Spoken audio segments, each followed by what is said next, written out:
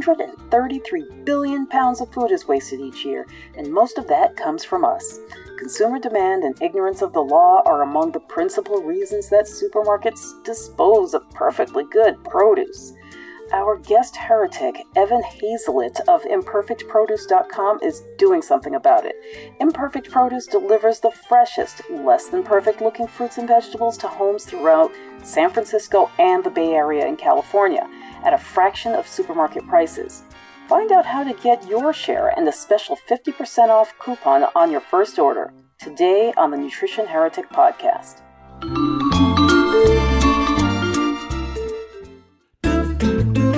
Meet Gina. Gina wanted to lose weight, so she spent 2 years fasting, detoxing, and dabbling with vegan diets while practicing a shit ton of yoga to lose 25 pounds. But it took so long that nobody noticed. Then, Gina started Frenching her food by eating fatty cheeses, butter, sausages, and red meat, and lost 15 more pounds in only 2 months. Everybody noticed this time.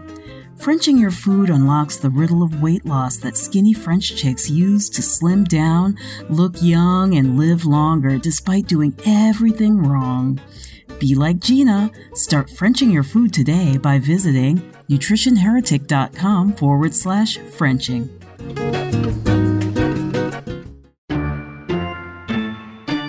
Fat is bad for you. I just pop a pill and I'm fine. Meat is murder. It's time for bad food punishment. It's time for real nourishment. It's time for the Nutrition Heretic. The following program is provided as information only and may not be construed as medical or health advice. It is not intended to diagnose, treat, or cure any disease. No action or inaction should be taken solely on the basis of the information provided here. Please consult with a licensed healthcare professional or doctor on any matter relating to your health and well-being.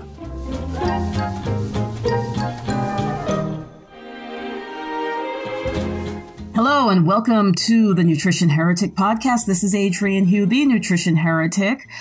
As you know, every week I love to start out with one of my pet peeves. So this one goes back over 25 years before I became a nutritionist, before I really understood what nutrition was. You know, I thought nutrition came in a box and a bag, but I wasn't necessarily very mainstream, so to speak. I was kind of on the road to where I am now. So long story short, I was living in the Bahamas, working for Club Med. And while I'm down there, well, just before I leave, I get involved with this guy who ends up being my husband today. So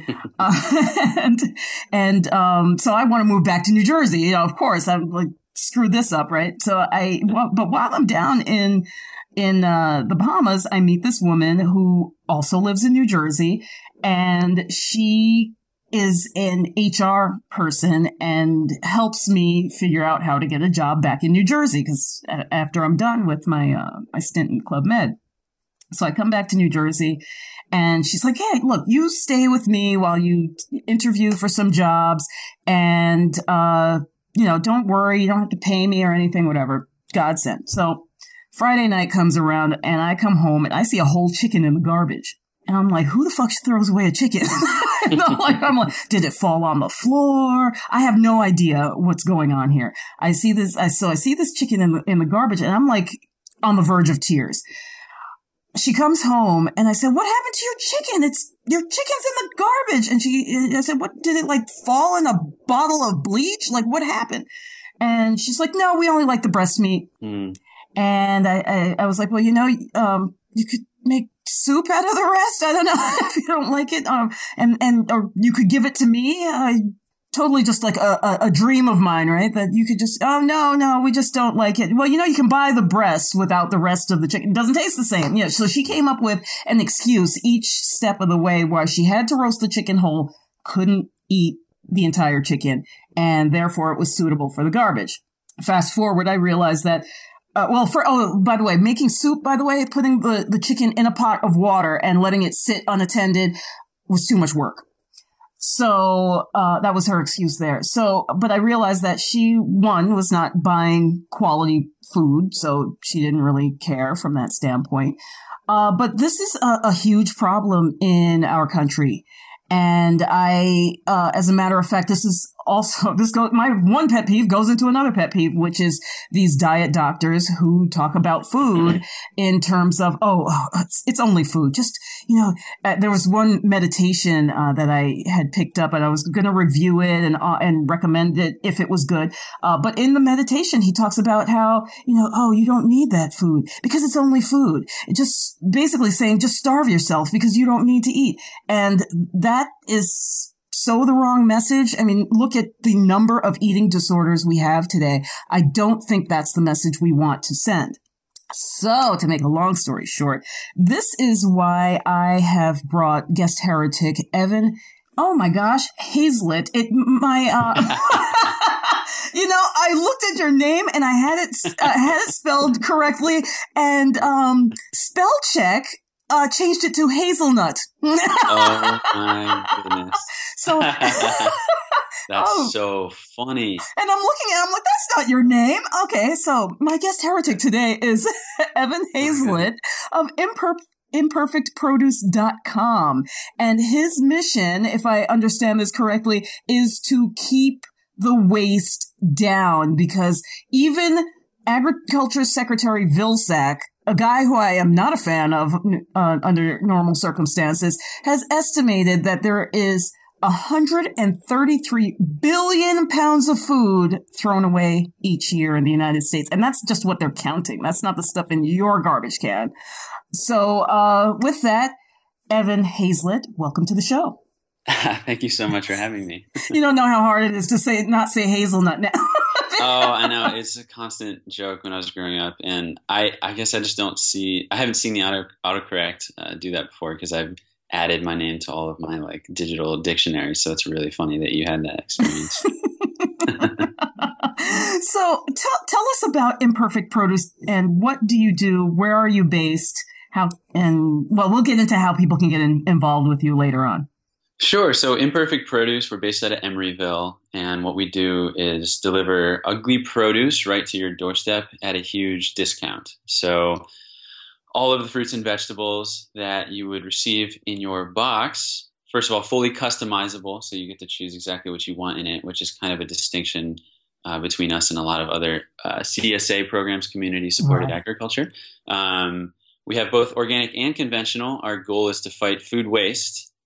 So that includes all sources of food waste on the farm specifically is where we target.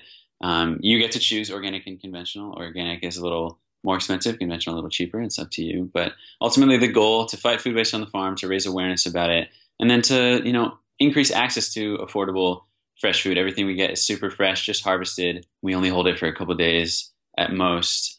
So you're essentially getting all of the same stuff that would be sold in the grocery store at our guarantees, kind of 30 to 50% off grocery store prices. Sometimes it's more. We have special deals every week. So that's what we do. Again, we just expanded to the whole Bay Area. So we originally were serving the East Bay, that's Berkeley, Oakland, Alameda area. And now San Francisco, starting last March. And literally last week was our first week of deliveries to the entire Bay Area, San Francisco Bay Area. Oh, wow. So that's been a big push for us, and obviously an enormous kind of operational expansion. So it's going really well so far, up to about, I think, close to 3,500 boxes a week. Wow. And hopefully continuing to grow. So how many people does it take to run something like that? So kind of, I guess you would call it the office staff. That's operations, management, marketing, and administrative stuff. So that's 10 people full-time about right now. And then we have close to 10, I think, maybe 6 to 10 full-time in the warehouse, and then another 6 to 10 part-time. So, and that's all of the packing, sorting, receiving, handling, storage. It's a huge project. They do an amazing job. And then we have a third-party delivery service out of the East Bay that helps us with deliveries. So they're not our staff. They're helping us out with that. Right. So what is the difference? I actually have two questions with differences. What is the difference in price that somebody might be looking at? For example, if this were the stuff that they would normally buy at the supermarket, the equivalent of, I don't know what the average box looks like. But I don't know if there's kind of an example of a box that you could say like, okay, this is, 5 apples, a rack of bananas, some pears, whatever. Sure. We have bananas down here. Right. So we don't have bananas. That's another thing. Everything is 90% is California grown. And then we get some seasonal stuff from Washington, Oregon, Nevada, stuff like apples. And I can't remember. There's a couple other products, but so it's mostly seasonal. So no bananas. Sorry. I know people love bananas, but there's certainly, by the way, a lot of food waste in that industry all around the globe. There's really specific standards for bananas. I won't even get into it, but that's a whole nother story. Right. So the most popular box that we sell is our small organic box. It's about 8 or 9 pounds of all organic produce, $15 or $16 a week if you stick with the default box. So, it averages out to about $1.50, $1.60 a pound or for organic. And then the conventional is down to $10 or $11 for the same amount. So around $1 a pound.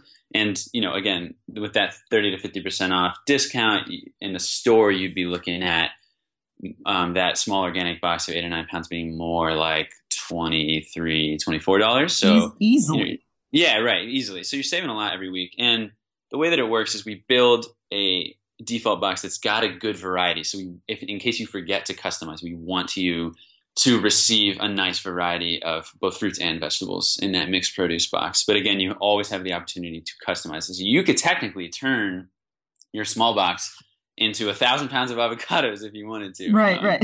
So we'd probably call you and say, that's a little crazy. Did you add an extra zero? If that's actually what you want, we can make it happen. But right. But yeah, so you're definitely looking at a lot of like really awesome savings. Right. And, it changes as the seasons change. So citrus went out in the spring, and we got a ton of stone fruit in right now. And then we got some grapefruit and a lot of melons on the fruit side. So yeah, it changes what's in the box. Now, do you get any restaurants who are really hot to get their hands on this produce? Because that's just got to improve their bottom line, don't you think? Yeah. So the answer to that is yes and no. There's a lot of interest from restaurants. So I've spoken to a lot of restaurant managers and chefs who are like, this is amazing. I can't believe that we throw out food. I don't care what it looks like. I just want to cut it up and throw it in my recipes, and I'll figure out a way to make it happen. And man, I can save money too. That's awesome. So I think there's a lot of initial upfront interest. And then for the most part, our model, we're still not even a year old. I think August 8th is our 1 year. Wow. Congratulations. So thanks. That's a huge amount of growth in such a short period of time, because it would just be me on a bike, if I was doing this. Yeah, exactly. We've been really fortunate to be growing quickly, and but we're still not at a place where our model can serve everyone. And restaurants kind of fall into that category generally right now. A lot of restaurants, they want to be able to maybe change up the recipe the night before, or maybe they have a specific menu that they use all year long. And if we don't have the exact produce they need that week, then we're just not we're not necessarily as reliable for a restaurant that's even changing it up or staying consistent, because it's because all of our produce is seasonal, we're not providing the whole breadth of fruits and veggies you could get from all across North America, say, at any given time. So it's a little more difficult for restaurants to work with us. And then also at the same time, we don't deliver every single day of the week to every zip code. So if they wanted food on Monday and then food on Thursday, we couldn't do that. It'd be like if you were in a specific zip code, maybe we only deliver to your area on Thursday. So if they wanted to work with us, they'd have to make a really firm commitment to seasonality. They'd have to make a really firm commitment to kind of planning their menu at least a week in advance. Right. And so I think ultimately it'd be awesome to work with restaurants. We're just not quite there yet. We get a lot of support from them, but I think the types of initiatives that are more kind of catering based that we do work with are more one-off food events. That there's this awesome organization called Salvage Supper Club. They do like quarterly meals where they use food that would all have been wasted. And so we provided food for one in San Francisco a couple weeks ago. And that was an awesome way to kind of co-advertise our kind of mutually beneficial initiatives. But that was, more of a one-off event. So right. So, but there is this trend now with restaurants, and I believe New York has a popular restaurant now that uses just peels and the liquid that drains off the chickpeas, and it's all their whole menu is waste. That's awesome. Do you happen to know the name? I cannot remember off the top of my head, and I wish I had thought about it before, when I was drafting up my questions, because as you're speaking, I'm remembering, but I'm pretty sure it's in New York City somewhere. The name might come to me before we get off here, but it was, I just thought it was very interesting. Now, some of the stuff, to some extent, I kind of think certain peels and things like that, they're peels for a reason. You peel a cucumber and you take out the seeds because they do cause gas and they make you burp and stuff like that. Sure. So, I'm not 100% behind certain aspects of it, but the initiative is good. It's showing, I think where I'm going with this is that it shows the creativity that a chef can bring to the table. Sure. And if you keep doing what you're doing and keep making the awareness there is more opportunity over time for restaurants to start saying, you know what, I could do something with this. Oh, like the apples, you can do all kinds of sauces and things that nobody would know what it looked like before. Right, exactly. It may not be perfect for fanning it out on your plate, but it could be perfect for something else. Right. And I think that you're totally right on that. And I think chefs are often very creative people. So I think they are definitely a demographic that could really get on board with this.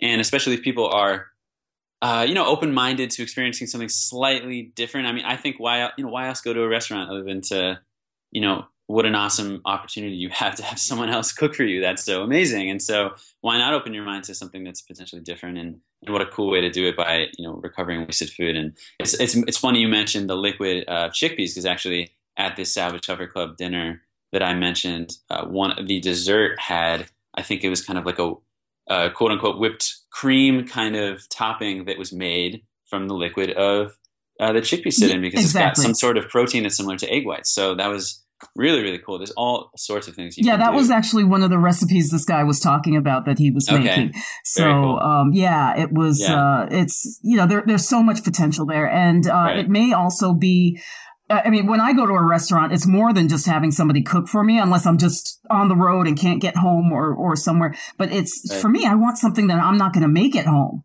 So, exactly. if I can roast a duck at home, I don't want to go out and eat roast duck. No, I don't. I want something that's just going to, or that better be the best freaking duck ever. Yeah, best roast duck of all time. Yeah, right, exactly. There's another guy in New York, a French chef. I think he has like 2 Michelin stars, and he's got he makes $130 chicken. Wow. But I don't want to know what he does to the chicken, actually, because something has to be a little bit obscene about it to get it to $130. But they say it's the most phenomenal chicken you ever put in your mouth. So there's that too. So when people think of imperfect produce, I'm thinking that the average person, and of course our listeners are not average, but I think that many people will think it's the stuff that's rotting at the regular supermarket. How is imperfect produce not that, or is it that? I'm thinking the stuff is not rotting. It just doesn't maybe look as round an apple. Correct. Yeah, no, it's not. And that's definitely a big misconception that we constantly have to battle. So first, what we do is, again, we get everything that is still super fresh, super healthy, totally edible, amazing produce that is the wrong size, shape, color for the grocery store. So to give a handful of examples, we get skinny asparagus, we get small avocados, we get, back in the winter, we were getting, if you've heard of Cutie, mandarin oranges are branded to be small. We were getting the ones that were too big. Right? We get zucchini that are a little curvy and maybe have a bulbous end that grew a little fatter. We get crooked carrots. We get small broccoli heads. So a lot of it is just size and shape. And one of the biggest kind of funny like responses we get from a lot of customers, like I was expecting this to be uglier, like right, exactly. Because a lot of the photos we use in our branding are really ugly stuff. It's kind of a way of shocking people and raising awareness. But at the end of the day, I actually would say the sad thing is that the majority of the food you get looks pretty normal. And the worst thing you might receive is like I guess I shouldn't say worst, but the most unappealing thing you might receive is an orange with a really scarred peel. But again, you peel that off, you eat the inside. So we get a lot of scarred citrus. We get a lot of our plums and peaches and nectarines right now have minor surface blemishes. I'm talking really small, that maybe it's overexposure to sun, so the skin turns a slightly different color, or maybe it rubs up against the bark, or maybe even a bird like pecked at it a couple times and then it healed over and it's a slightly different color, like minorly different texture, but it's still a perfectly good peach. And so when, unfortunately, the grocery stores won't take this stuff. So when people are harvesting it and they're sorting it in pack houses, they have to discard a lot of this food. That's ridiculous. I mean, it's good for you, but it's ridiculous that's and people complain about the price of food. Well, that's where the price of food is going to, because somebody's got to pay for that, and it's the person who is I don't want to say duped necessarily, but who is focused on only getting the best looking ones. Right. And I've got to say, though, where you live, I think there is an unusual awareness about farmers markets and imperfect produce anyway. And what I mean by that is these people who are complaining that they thought it was going to be uglier, they've probably been buying fairly ugly stuff for a couple of years now. Because there's no short, there are, I call them deserts, places like Chicago, where you're not allowed to have health food stores, for crying out loud. And so people there are kind of stuck with whatever comes in the regular supermarket, or if they're allowed to grow it in their backyard, which I don't know. But it is, I'm just going to say this, it is the seat of the American Dietetics Association. So I think it's quite interesting that no health food stores are in that state.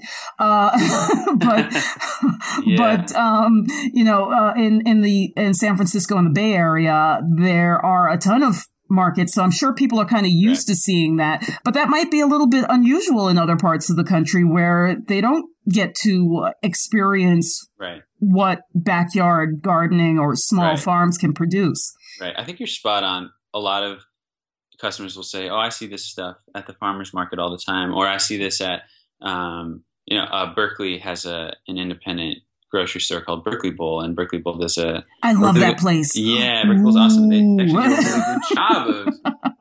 I haven't talked to them, so I can't say what their standards are, but I get the sense that, they're still in a lot of ways beholden to a lot of the mainstream grocery store standards, but they do a really good job of trying to sell the stuff that's like on its way out for cheaper. They have a good discount section.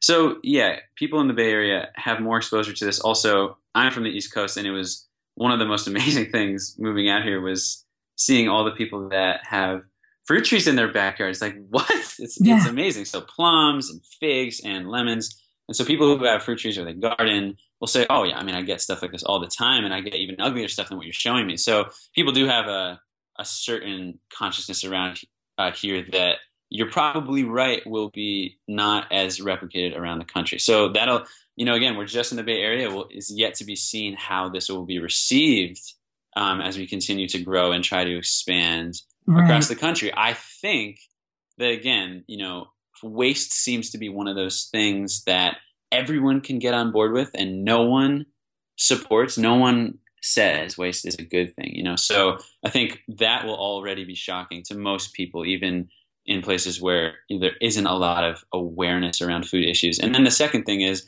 if we're still able to offer you that huge discount, which will always be the goal, then you can't argue with a better price if the food is still healthy and it's still fresh. So kind of retroactively answering your previous question, no, we're not getting stuff that's on its way out. It's not rotting. And again, that is a huge misconceptions. So it'll be interesting to see how it's received. Yeah.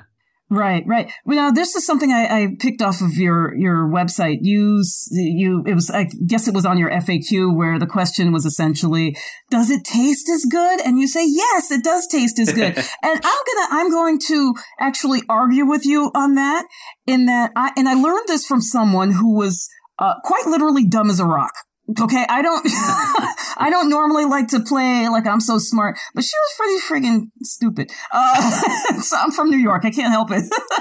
But she lived in Florida, and she one thing you can learn from anyone, right? I learned this from her, that the citrus, when it's got that scarring on it, actually is tastier than the citrus that looks perfect on the outside. Oh, so you're arguing by saying you think it's even tastier? Yes, that's what I'm arguing, is that it's even tastier because it's the way God intended it to be. You know, it's not manipulated to look a certain way. It just grows and the way it sees most fit to make itself more tasty. And what I'll say anecdotally, the fruit that we've gotten is among the best fruit I've ever had. So that's hands down the truth. The pears we had back in the fall, the mandarin oranges we had in the winter, the melons and the plums we have right now are insane. So, first of all, yeah, the stuff we get, it's definitely been among the best tasting. Now, I can't say exactly why that is. It's possible that it's because everything we're getting is so super fresh that it's just fresher maybe than what you're buying in the grocery store. That's the first thing. Second thing, though, to lend some actually scientific credibility to what you're saying is that like there was a study, I think it was specifically done on apples recently. I can't remember the source, but there was a study to show that apples that had minor scarring on the outside had a higher sugar content, higher level of antioxidants and vitamins and minerals. And the theory was that the fruit produces that extra stuff as a way of combating whatever it is that's picking at it.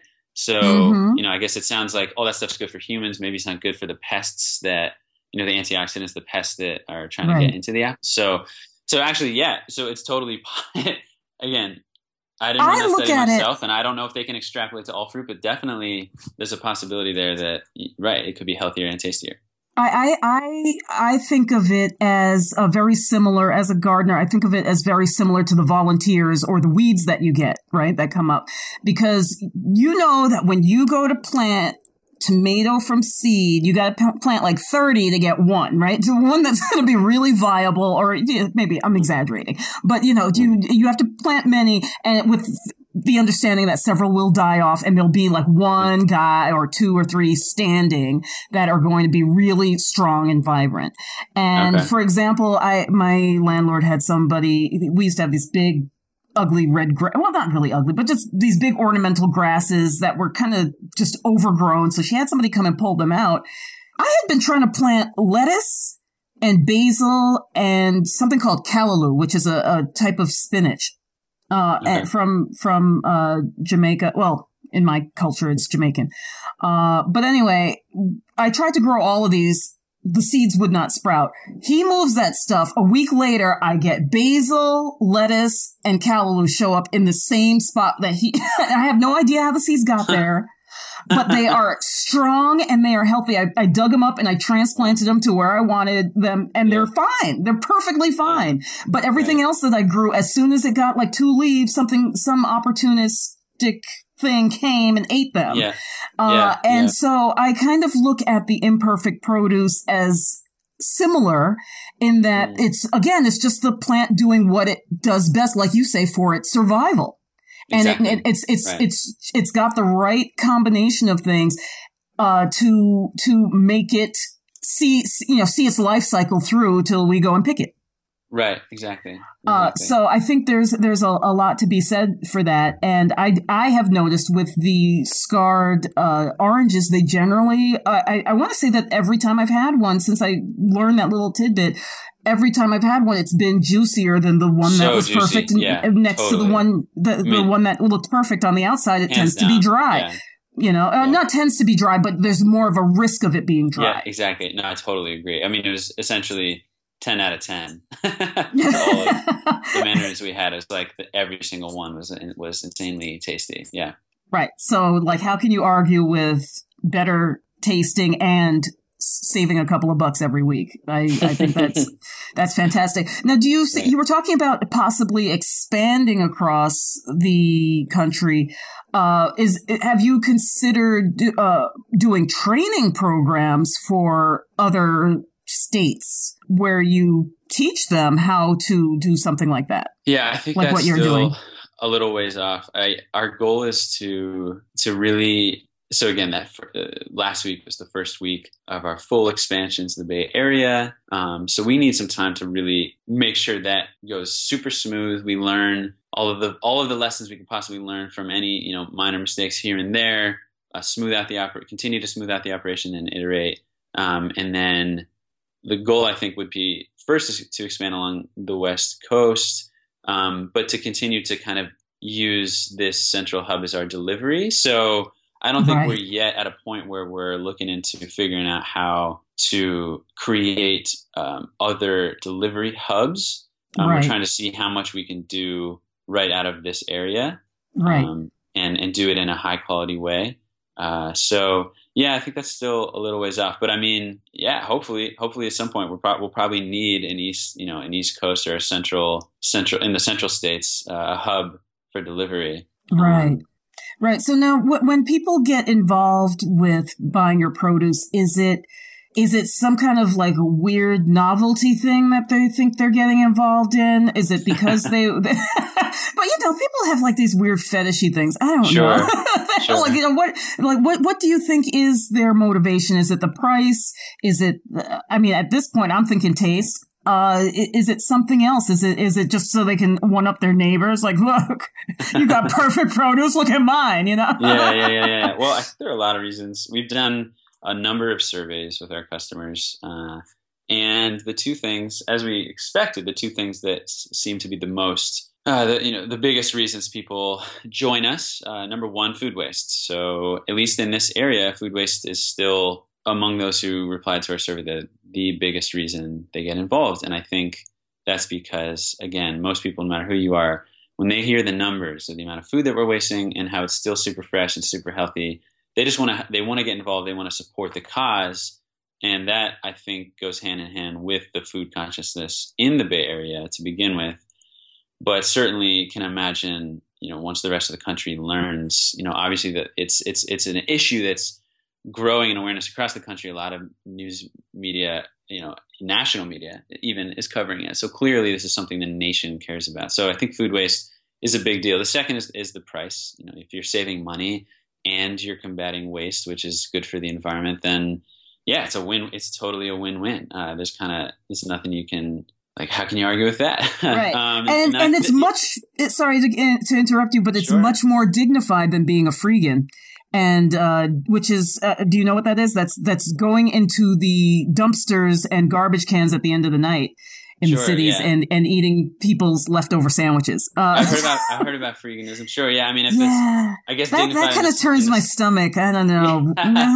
Rats in New York. In New York City. Yeah. I mean, it depends on where you are. I think that's a perfectly, if someone else threw it out and they're done with it and you're fine eating it, I think that's a perfectly fine way to nourish yourself as long as you it's still healthy and you feel safe doing it. I mean, it doesn't even have to be people's leftover sandwiches. I'm sure you're aware of all of the food that places like grocery stores throw out at the end of the day, and then they put them in dumpsters with these big locks, or maybe they forget to lock them sometimes, and then there's just pounds and pounds and pounds and tons of leftover food that's totally fine that hit the sell by date, but it's still super fresh. So yeah, I think that's actually, if you want to commit to that. I don't know if you've heard of the documentary called Just Eat It.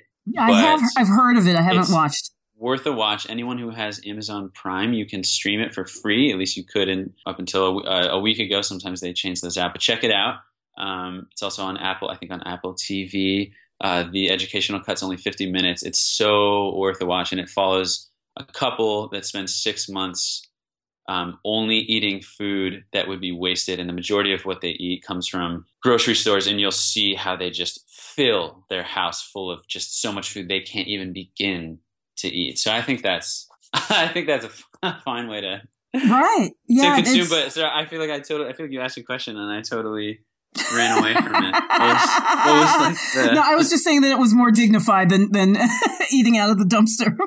Yeah, sure. Yeah, well, also you can know that you're directly supporting farmers. So you know, when farmers unfortunately kind of bear the burden of a lot of the perceived ills in our food system, and the majority of it's not their fault. The majority of it is structural. And so they're not discarding this food because they want to. They're discarding it because there are grocery store standards that are perpetuated by consumer standards that don't allow them to sell this food. So when you buy it from us, farmers are making extra money on food that, normally they would either get a really low price on something else, like sending it to be processed, fruit to be processed into juices or smoothies, or they'd compost it or feed it to animals, or it would just be left in the field, or a lot of it gets shipped to a landfill. So these are these are all different ways the food is still technically wasted because it was grown for human consumption as a fresh fruit or vegetable, and then doesn't end up in a human's mouth in that form.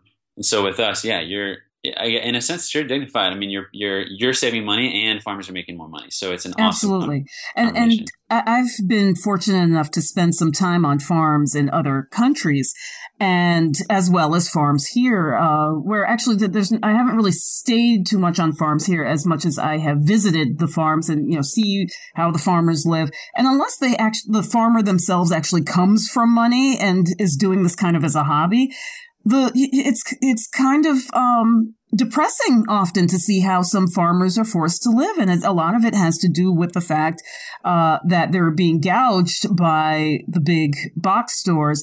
But then on top of it, there's this incredible amount of waste that they cannot sell, or at least they are so tired they haven't figured out another way to sell it.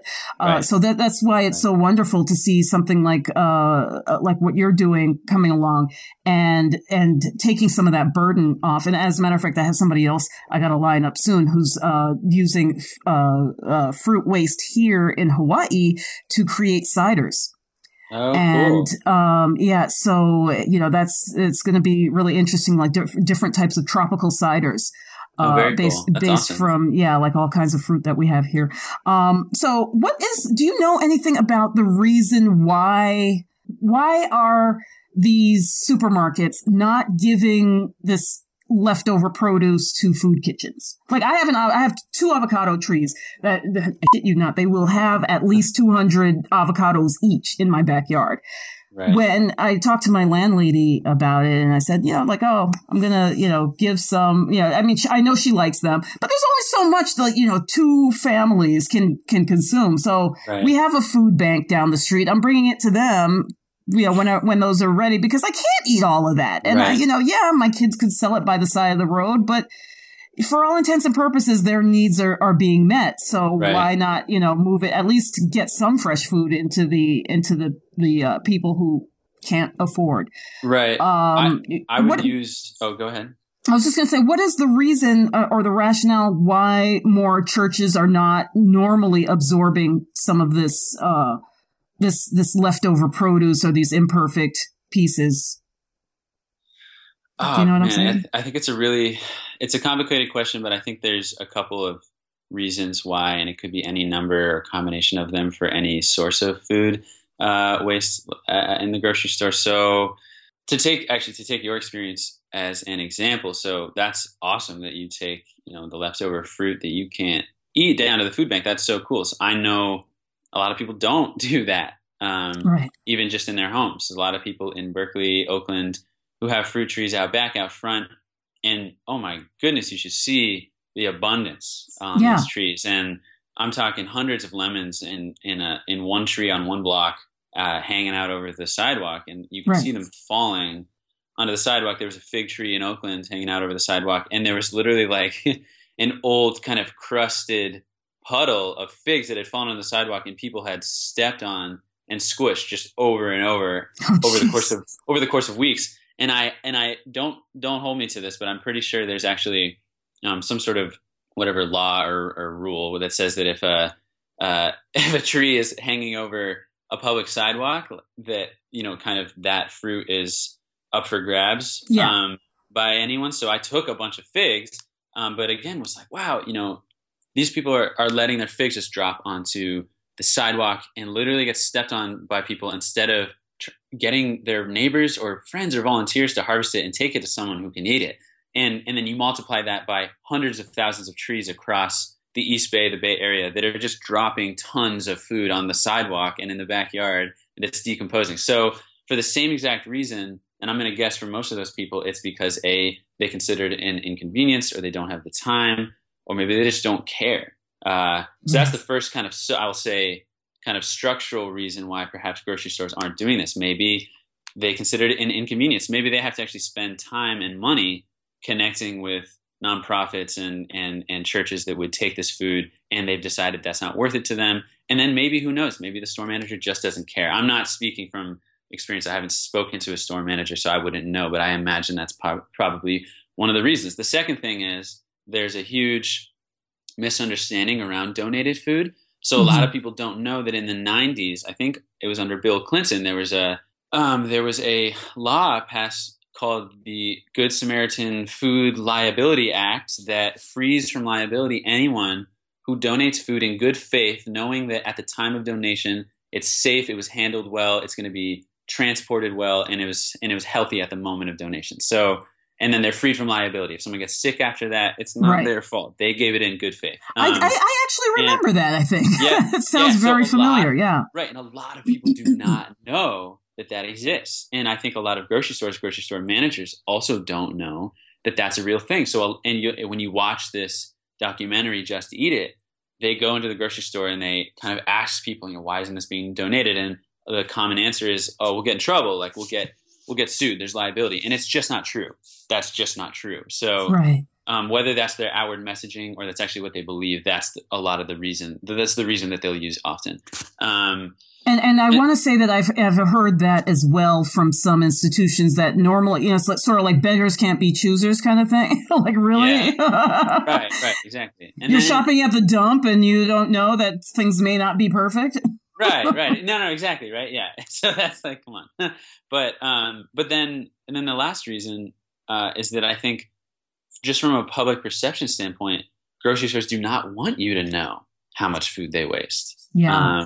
They don't want you to know that, like, part of the way that they've decided to market themselves and keep a customer base, a steady kind of loyal customer base, is by making sure that everything they do sell always, 100% of the time, looks perfect, and that they set it up in the grocery store with, spray machines that keep the vegetables always like a little dewy and a little wet, so they look fresh. Right. And they literally have certain they have different lights that have different light waves that make the produce, literally, when the light bounces off and then comes to your eye, it looks brighter and more colorful and more fresh to you. So they do all these things to make it appear. They always keep their vegetable and fruit carts full. So there's this kind of perception of abundance, constant abundance. Right. So they're willing to take those losses if it means that they can keep customers, because the American consumer, and this is again where it comes back on us, and I would say to all the listeners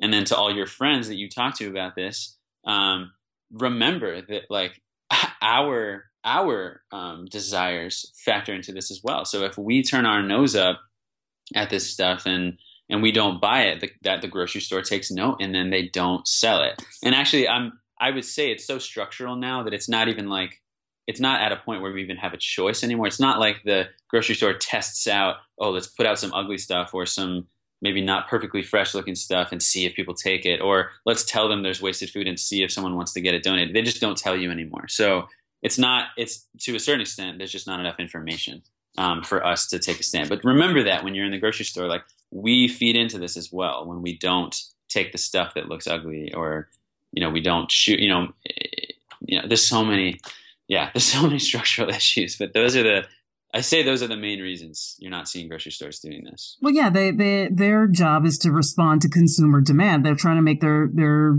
job as easy as possible. We turn around and we want them to do one thing, but the messaging we give them is incredibly different. Mm-hmm. Do you think that we would ever, we actually touched on this before we got on the air, we would ever get as obsessed with perfection as Japan apparently is? Recently, well, Japan, they're known for their bonsai, right? These beautiful, perfectly sculpted mini trees. And I know there's some bonsai lovers who's going to yell at me that that's the wrong description. But anyway, that's how I see it as a layperson. Okay. That's how I see it. But they've got this obsession in Japan with perfect produce. So I'm listening to the radio the other day and they're I think it was on the BBC, and they're interviewing these people who had been to Japan, and they were selling grapes, one bunch of grapes for $360. Okay. And in the process of making these perfect, you can go online, you look up perfect produce in Japan. You'll see grapes individually, hanging on the vine with a little hat on them. And melons lined up perfectly. I don't even know how to get the melon to grow this way, but they're perfectly round. Again, the little hat individually, so the rain won't touch it when it comes down.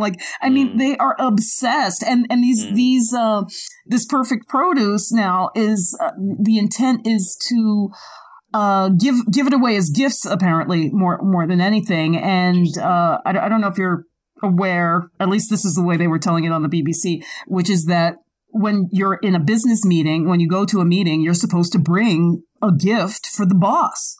Okay. And so people will spend, and obviously the more you spend on the gift, the better you look to the boss. So they will spend $360 on these grapes and give them to the boss. Right. In hopes of currying favor. Do you think we'll ever get that bad? Are we headed Are we headed in that direction, or do you think that maybe one day we'll be on the other side where we will start to pass a law similar to France's, which says you cannot, there's too much food waste. There are too many people on the streets homeless or can't get access to good fresh food. Let's, we're going to force you now to donate this at the end of the day. Well, geez, that's a really interesting question. And I think I'd want to learn firstly a lot more about exactly what it means to the Japanese, to have this perfect produce. Is it so much about the shape and size, or is it about just the way it's, displayed to customers? Because I know, from what I know of Japanese culture, there's a lot of attention to display, and when you dine out, just kind of perfect setup, and there's also a high attention to quality too. So I would wonder how much of their obsession with perfect produce overlaps with their obsession with high quality stuff, and kind of the general pursuit of perfection in your career and your work and your day-to-day activities. So, I think that's probably a pretty complex issue for them that has a lot of different levels of meaning. So I don't even know if I'm prepared to kind of compare them to us, but I would say from the outside, a lot of other countries around the world, let's say excluding Japan for a moment, would probably ask the same question about the United States. Like, oh, so look at the United States. They're so obsessed with perfect produce. Like, maybe we don't talk about it as much. So in Japan, maybe they're making a point of saying explicitly, publicly, we have the most perfect round produce, and the way we display it is perfect. In the United States, you don't really hear messaging like that. But in a lot of ways, we're still doing that. We're still displaying food so it looks perfectly, and displaying food that only has absolutely no surface blemishes, is the same size, the same exact shape, the same color. So in a lot of ways, we actually already are like Japan, maybe not to the same level of obsession. Of attention. I don't know enough about that yet. This is like, you can only imagine how labor intensive it is to grow that kind of stuff. Right. And apparently there's no shortage of it. Yeah. I would say a lot of other countries would already look at us and say, we already are obsessed with perfection. I would agree that that's to a large part true, even if we don't acknowledge it or talk about it as much. But I think we're headed in a direction, again, given how fortunate we've been to grow so quickly, and a lot of the national media attention you've been seeing given to the issue of food waste. I think if there's one thing the United States is obsessed with, it's with efficiency and growth and kind of capitalist production. And there's going to be a lot of people who can do a ton of social good by also eliminating waste, which ultimately is an economic inefficiency. So I would say hopefully we can kind of use our own obsession with eliminating inefficiency and creating value through production to also create social and cultural value that moves us more towards being more accepting of food that is imperfect. So that'd be, I think I do think we're heading in a more positive direction. And it's just going to take a lot of effort and a lot of education and awareness. Right. And what I'm thinking too is that admitting it is half the battle. And like exactly. you say, we are so obsessed with the efficiency, with capitalist greed, that we don't recognize waste as being part of that somehow. And which is just, I mean, I keep bringing the chicken up, but you give me a chicken, I can make I just did this the other day. I made 6 meals. No, actually, I still have some. I had a minimum of 6 meals for 2 families out of 1 chicken. Okay, that's how efficient I am. And the bones I turned around and gave to somebody else's animal. I am not.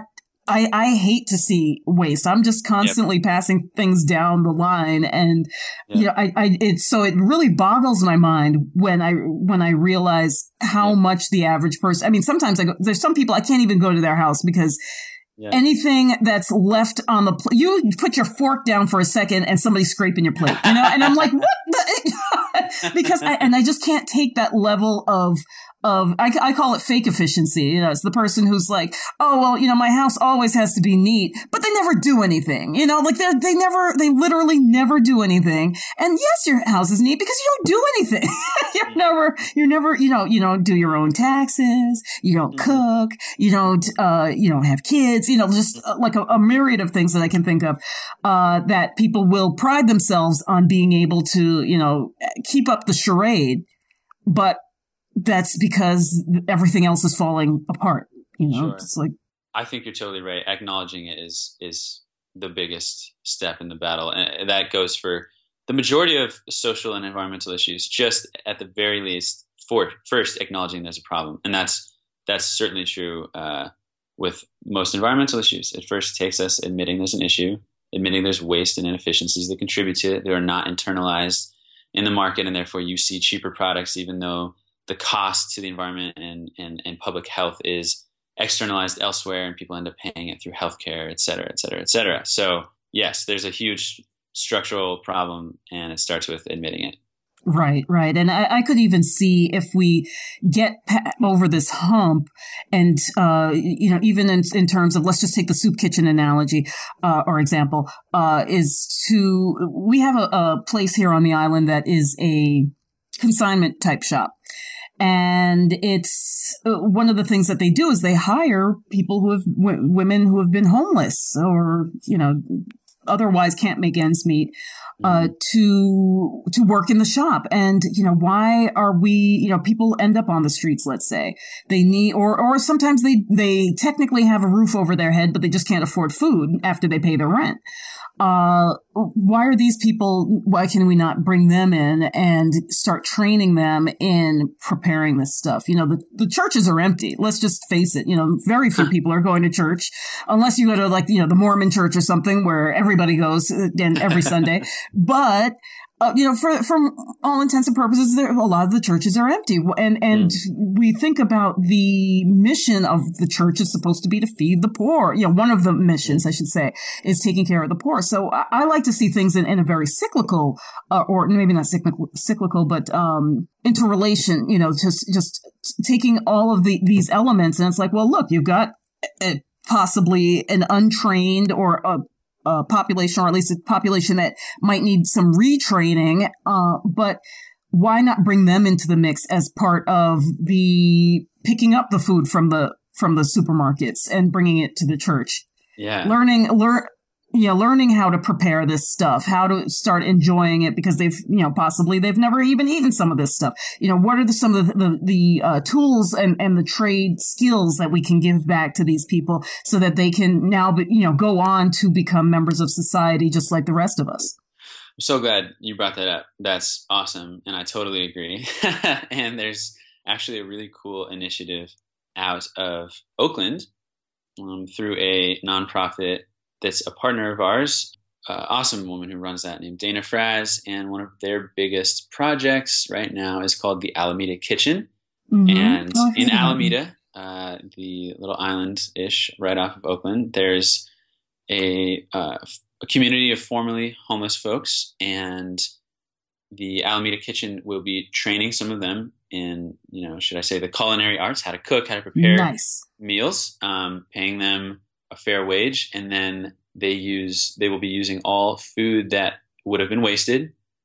Some of that will come from us, some of that will come from other sources. So they'll make meals, formerly homeless people who receive training, and then they'll sell them at a low cost to the community, including some of those formerly homeless folks in that own community. So it's like this own cycle there of kind of a production that goes directly back to that exact same community, while also creating job training and combating food waste. It's like one of the most awesome holistic initiative like this that I've heard of. And there's so many ways to do that.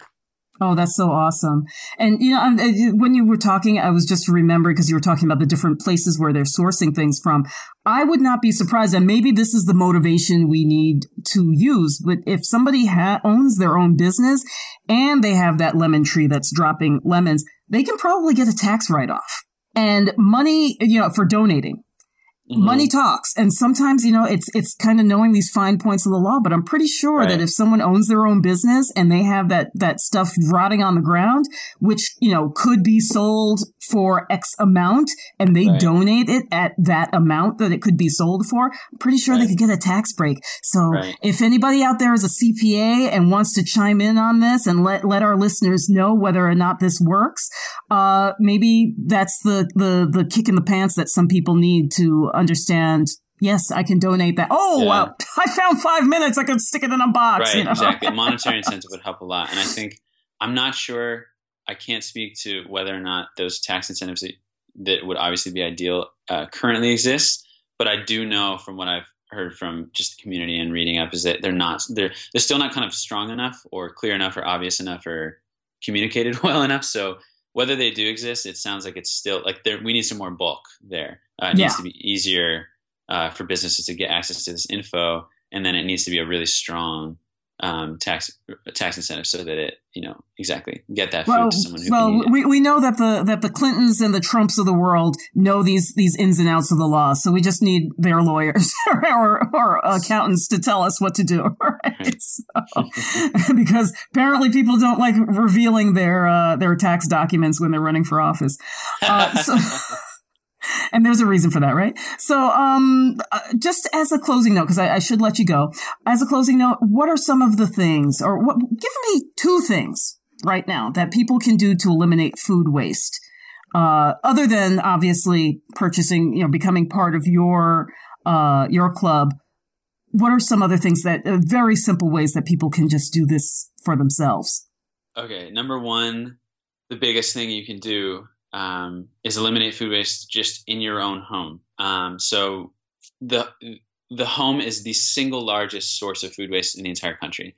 And that might seem at first counterintuitive, like what? Homes are small compared to restaurants and grocery stores. But think about that for a moment. Where does most of the food ultimately end up? It ends up at your home, even if it was grown on huge farms and sold at huge grocery stores. Ultimately, on aggregate, the homes, the 300 million folks that live in homes across the country are what makes up the bulk of all of the food buying. So your home is the largest source of food waste. And so if you can cut back on food that sits in your fridge and goes bad because it's at the back, that's one of the biggest issues. And again, I will keep bringing up Just Eat It because I think it's so cool and inspiring that visually it's one of the things that they show you is like we have these huge refrigerators and it makes us feel good to fill it up to the max. And we just have all these sauces and vegetables and dairy and meat that's just sitting around going Right. bad because we want to fill it up and we're like, oh, we'll eat it, we'll get to it, but we forget, like, food goes bad. And that's why historically people have had to buy food every day or every other day. And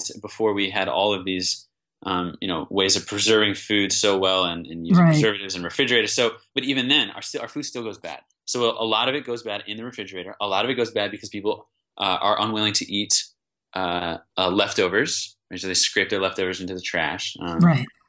Or they look at, this is another thing, they look at a veggie or a fruit that has maybe grown a mild little moldy spot. Yeah.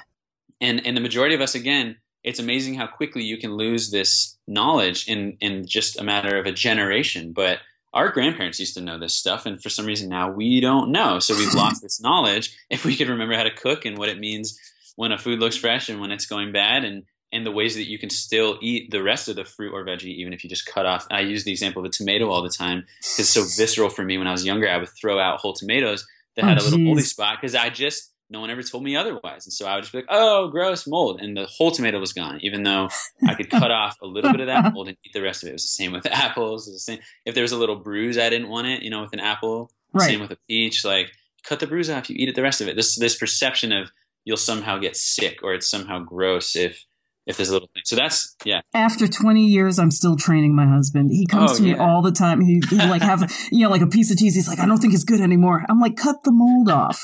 Look at underneath. It's perfectly fine. Yep. Okay. Yep. There's people in Appalachia, and I know this because I went to a school that did these missions to Appalachia. They're eating the mold too. Okay. So besides which, cheese is mold. But I understand. You don't want the dangerous stuff, obviously. Yeah. But it's like sometimes it's just, right? That's exactly it. Healthy, right? So we need to educate ourselves.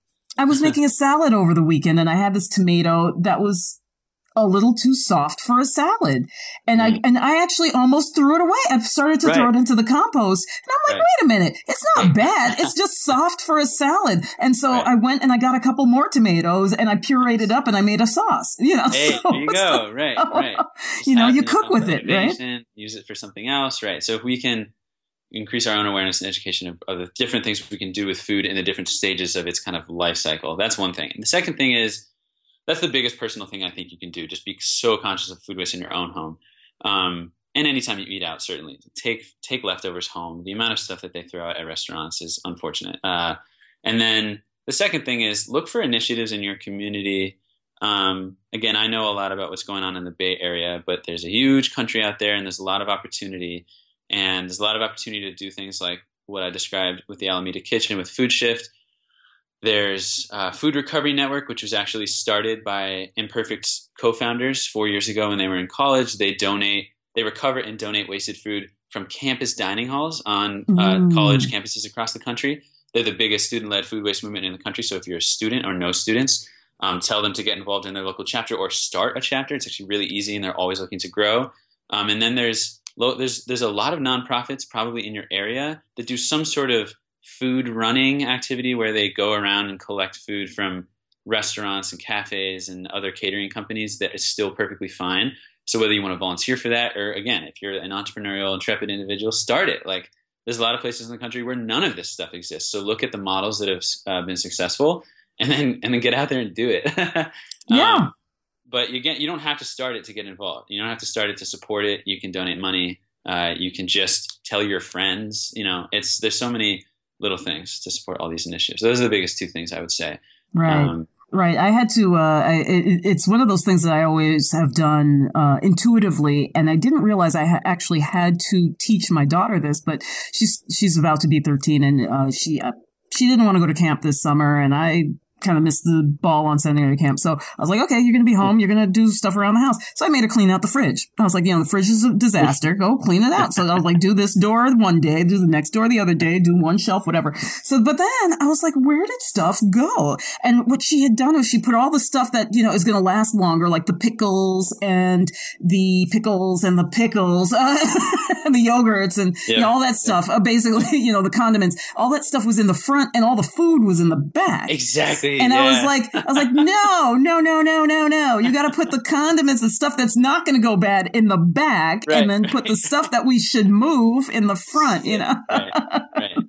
Oh, that's awesome. Yeah, that's actually to just add to that real quick. There's in Just Eat It. There's one really cool thing that they did, which I still haven't tried, and I need to, is get whether it's an ice cube tray or something else. Maybe it's even just a Tupperware. Stick a little Tupperware in your fridge that says, and then put a little note on it that says, "Use this first." Maybe it's a half of an avocado or half tomato or half an onion that you chopped up for a meal and then you threw in there. And let's be honest, like, I've done it. Everyone's done it. You let that stuff rot because you're like the next day you're like, I don't want that because I don't want an avocado and whatever. It's so there's all these reasons and also another thing. Oh man, just don't get me started on how big the serving sizes of vegetables and fruits are because of a lot of the perfection we seek in the American grocery store. A lot of the stuff that's sold is huge. So you get, you want to make a salad with a little red cabbage and you cut like a third of the cabbage off and then the other 2/3 sits in the fridge. So reminding ourselves that, hey, listen.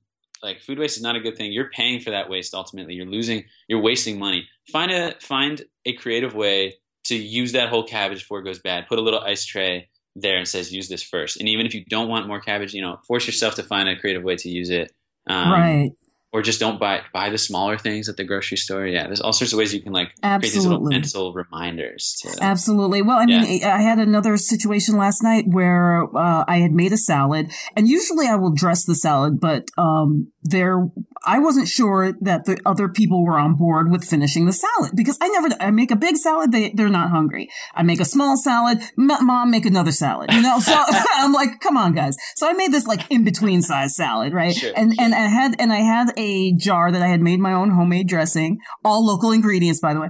And so I made my salad dressing. It's on the side. And then my husband says, well, do you want me to put this on the salad? And I'm like, I don't know what the heck you guys are going to eat. Because if we put it on the salad, the lettuce is going to wilt by tomorrow. Right. And if you don't eat it. Yeah. So if so don't put it on and toss it unless you're going to eat the whole thing. He's like, well, I think we can eat the whole thing. I was like, okay, then put it on. But that if you dress that whole salad, that you're going to end up with wilty lettuce by the end of the meal. If you're lucky, it'll last till the next day. But chances are it's going to be pretty gross and the texture is going to be all, slimy and nobody's going to want to eat it. So I think those are some of the other little tricks that we can be aware of.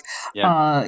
Same thing with the fruit salad. If it starts to look really watery, throw it in a pot with a dot of butter and now you have some syrup for your pancakes. There's just so many different ways that we can play with this stuff. Yeah. And, just don't, I think like you said, we are just too hot to toss things in the trash based on looks and, not because it really warrants being in the trash. Yeah. That salad example is a great example. I actually totally understand that no one likes wilty lettuce. So what I started doing with salads same thing. I'll make a huge salad, dress the whole thing, and be like, oh no, I'm not going to eat the whole thing. I've started the next day, I'll make like a rice and bean dish and just throw that and all the veggies in it and kind of mix it up so it kind of becomes like a veggie bowl, So that way you don't, the wilted salad just kind of tastes like sauteed spinach. It's like it's not like it's bad for you. It just doesn't. No, the texture's not great. Yeah. Well, and that's a good point too because the Chinese actually cook their lettuce.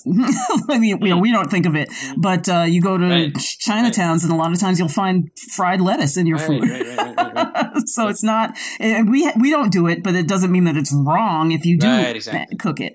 Right. So there's always another thing. One last comment I want to make. Because you jogged my memory on this was there was a book written for probably a decade ago about bananas, and it was the origin of the banana and how nobody wanted to eat a banana in Victorian society because of what it looked like, and then they had to do a big promotion on bananas. But the Chiquita Banana song that was big. Yeah, you want to sing it for us? Elementary school. I'm Chiquita Banana, right? Is that one? Yeah.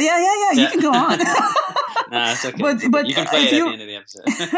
If you remember in that jingle, she says that don't put your bananas in the refrigerator. Exactly. Right? Yep. Do you know why that was? Because bananas like the climate of a very, very tropical equator. Yes and no. Well, this is the deal. You put it in the fridge and it looks like it's going bad, right? The skin turns black. Yeah, it turns black. Yeah, exactly. But it actually keeps the banana fresher longer.